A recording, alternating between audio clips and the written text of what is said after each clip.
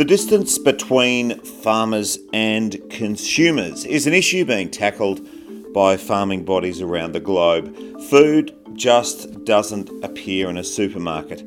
Likewise, when you see a garment in a shop or indeed online, there have been hundreds of people and many months of decisions and thinking behind getting that jumper, pair of pants, suit, socks, whatever, right there, right in front of your eyes.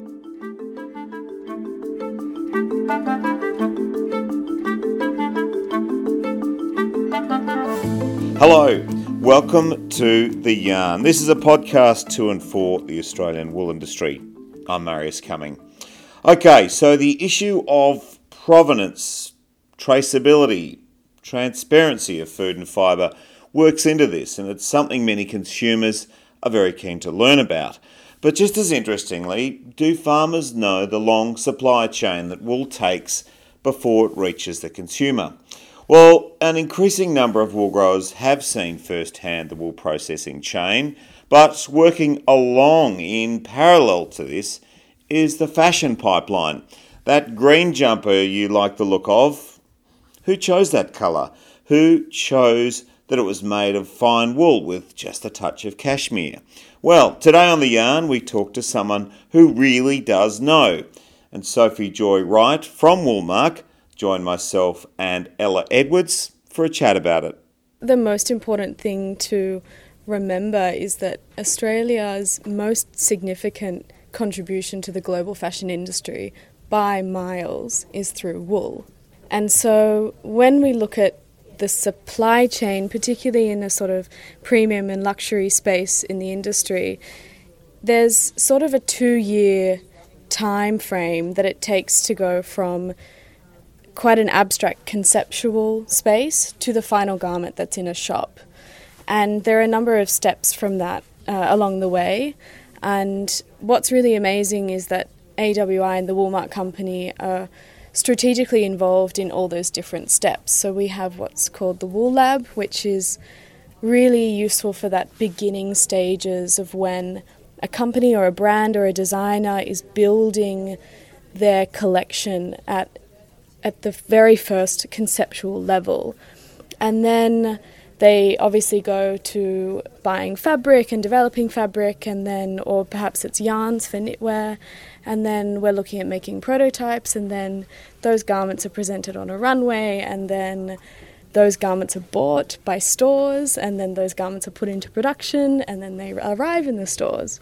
And so at all those different stages, the Woolmark company has really quite slick involvement in bolstering wool's involvement and amplifying that for all the different receivers of that. So at the end, of course, we're talking to consumers, but along the way we're talking to, there might be fashion designers, we might be talking to retailers, and then at the early stages, product developers, fabric buyers and mills and factories. So a good example of this is you're mentioning the influence that the London Olympics had.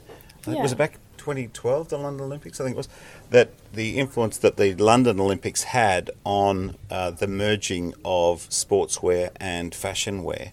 So using that as an example, how has wool been involved with that? Yeah, definitely. So now we're sort of talking about the fundamentals of trend forecasting, which the Woolmark company is involved with through the Wool Lab. So with the example of the London Olympics, in the lead up to that, we saw a lot of editorials in high fashion magazines which had a really strong sportswear focus, specifically because for the first time in a while, the Olympics were in a large fashion capital, which was London. So all of a sudden we have a lot of fashion people paying attention to sport in a much more substantial way than before, and seeing sports people as a way to increase the exposure of their brands and their garments.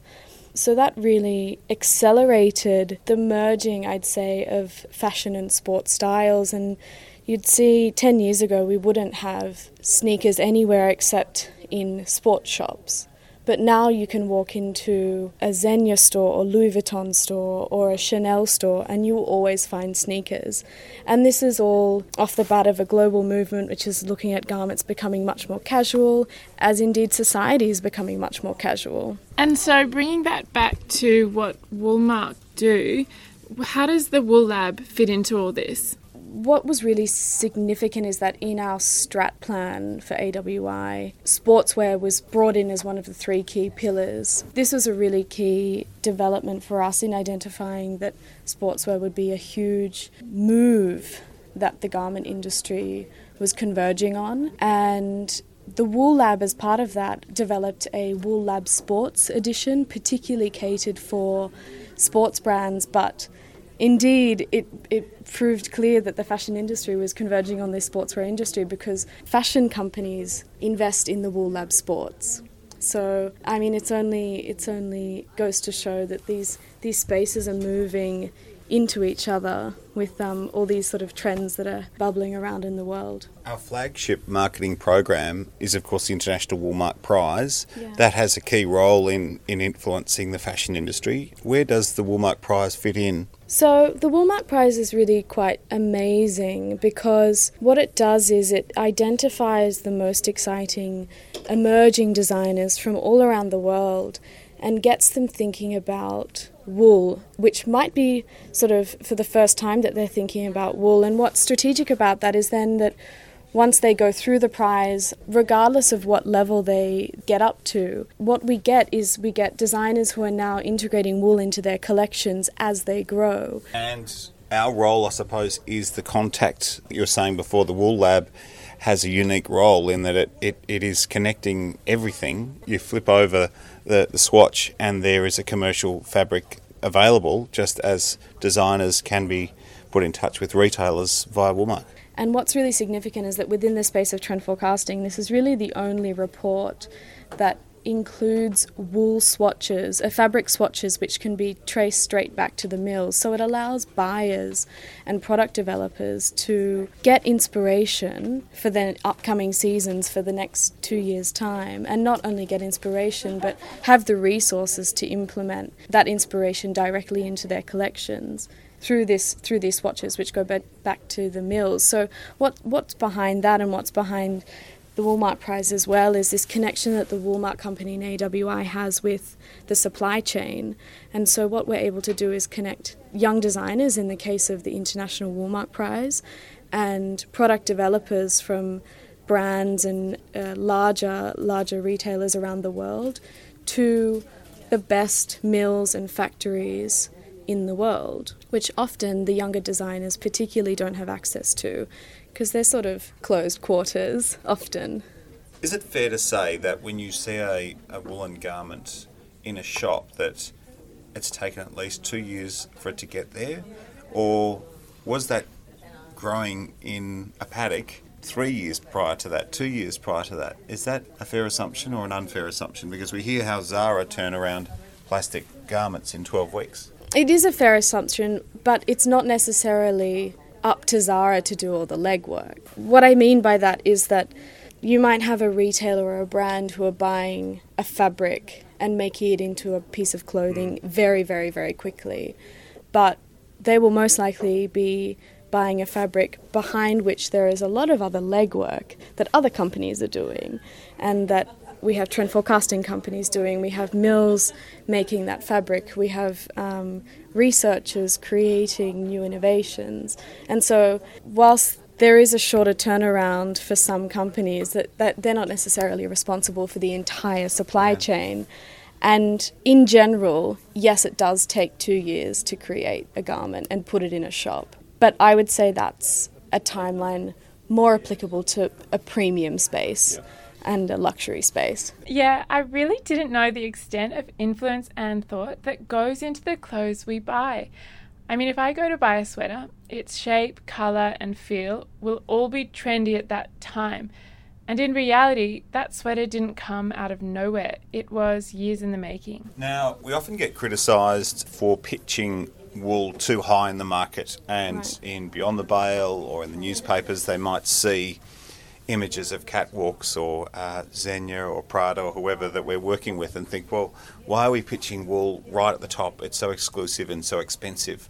But you were also, just on the Uniqlo example, you were saying how Uniqlo, an enormous Japanese company, are a very interesting case in point in that they are selling $40 woolen jumpers, but also have quite a premium position in the marketplace. So can you explain how that works? Yeah, definitely. I think what's really amazing about Uniqlo, which is one of our larger licensees for the Woolmark company certainly in terms of turnover, how much wool they sell for sure. What is really amazing about them is that they're positioned quite far away from other retailers like, say, for example, H&M or Zara, particularly because of their quality. The quality control of Uniqlo is known to be leaps and bounds ahead of those other retailers. And they also are very clever in their own positioning in that they do collaborations with designers like J.W. Anderson, who was also involved in the Woolmark Prize quite a few years ago. And he's one of the best designers now, based in the UK, and is also the director of one of LVMH's larger houses.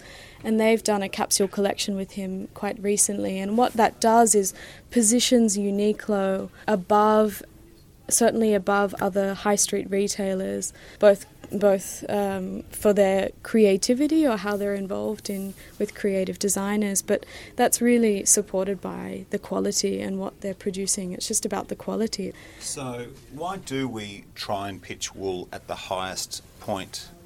Is it because they're the most influential and that they influence the others, the trickle-down effect, or is there another theory to it? Because wool growers often ask this. Yeah, we work with brands across the market. Those certainly focus on those who value quality. There's a huge part of the fashion industry that encourages consumers to view clothing as disposable, but this is really terrible for the environment and also doesn't do any justice to the quality of Australian wool, not to mention the work that goes into it from the farm right through the supply chain. Wool is an amazing fibre and in a class of its own by being natural, biodegradable, renewable, soft and breathable. And these are the qualities of a fibre that really should be cherished. Tell us a little bit about where we can read your writing, because you write for a few of our publications. Yeah, definitely. I write for the website, woolmark.com. I do a lot of writing for the Wool Mag, which is distributed at a lot of our AWI events, so have a look out for that. And I also sometimes write for Beyond the Bale, so look out for my name in that. So, but you're specifically employed, for want of a better term, to write longer form, and you write beautiful longer stories, and you've been writing in that fashion area. So that who reads your writing generally? It's not generally wool growers, is it? No, definitely not. I'm much more experienced in knowing my fashion audience and my fashion readers with my writing, which previously was for Italian Vogue and quite a few other publications over in France and Italy. So that's where I really sort of hone my skills in those sort of longer fashion editorial pieces. Well, thanks so much, Sophie, for speaking with us. I'm Ella Edwards. I'm Marius Cumming, and today we've been speaking with Sophie Joy Wright, who plays a crucial role in communicating fashion, Woolmark, AWI. Thank you very much for your time. Thanks for having a yarn with us. All the best. Thank you.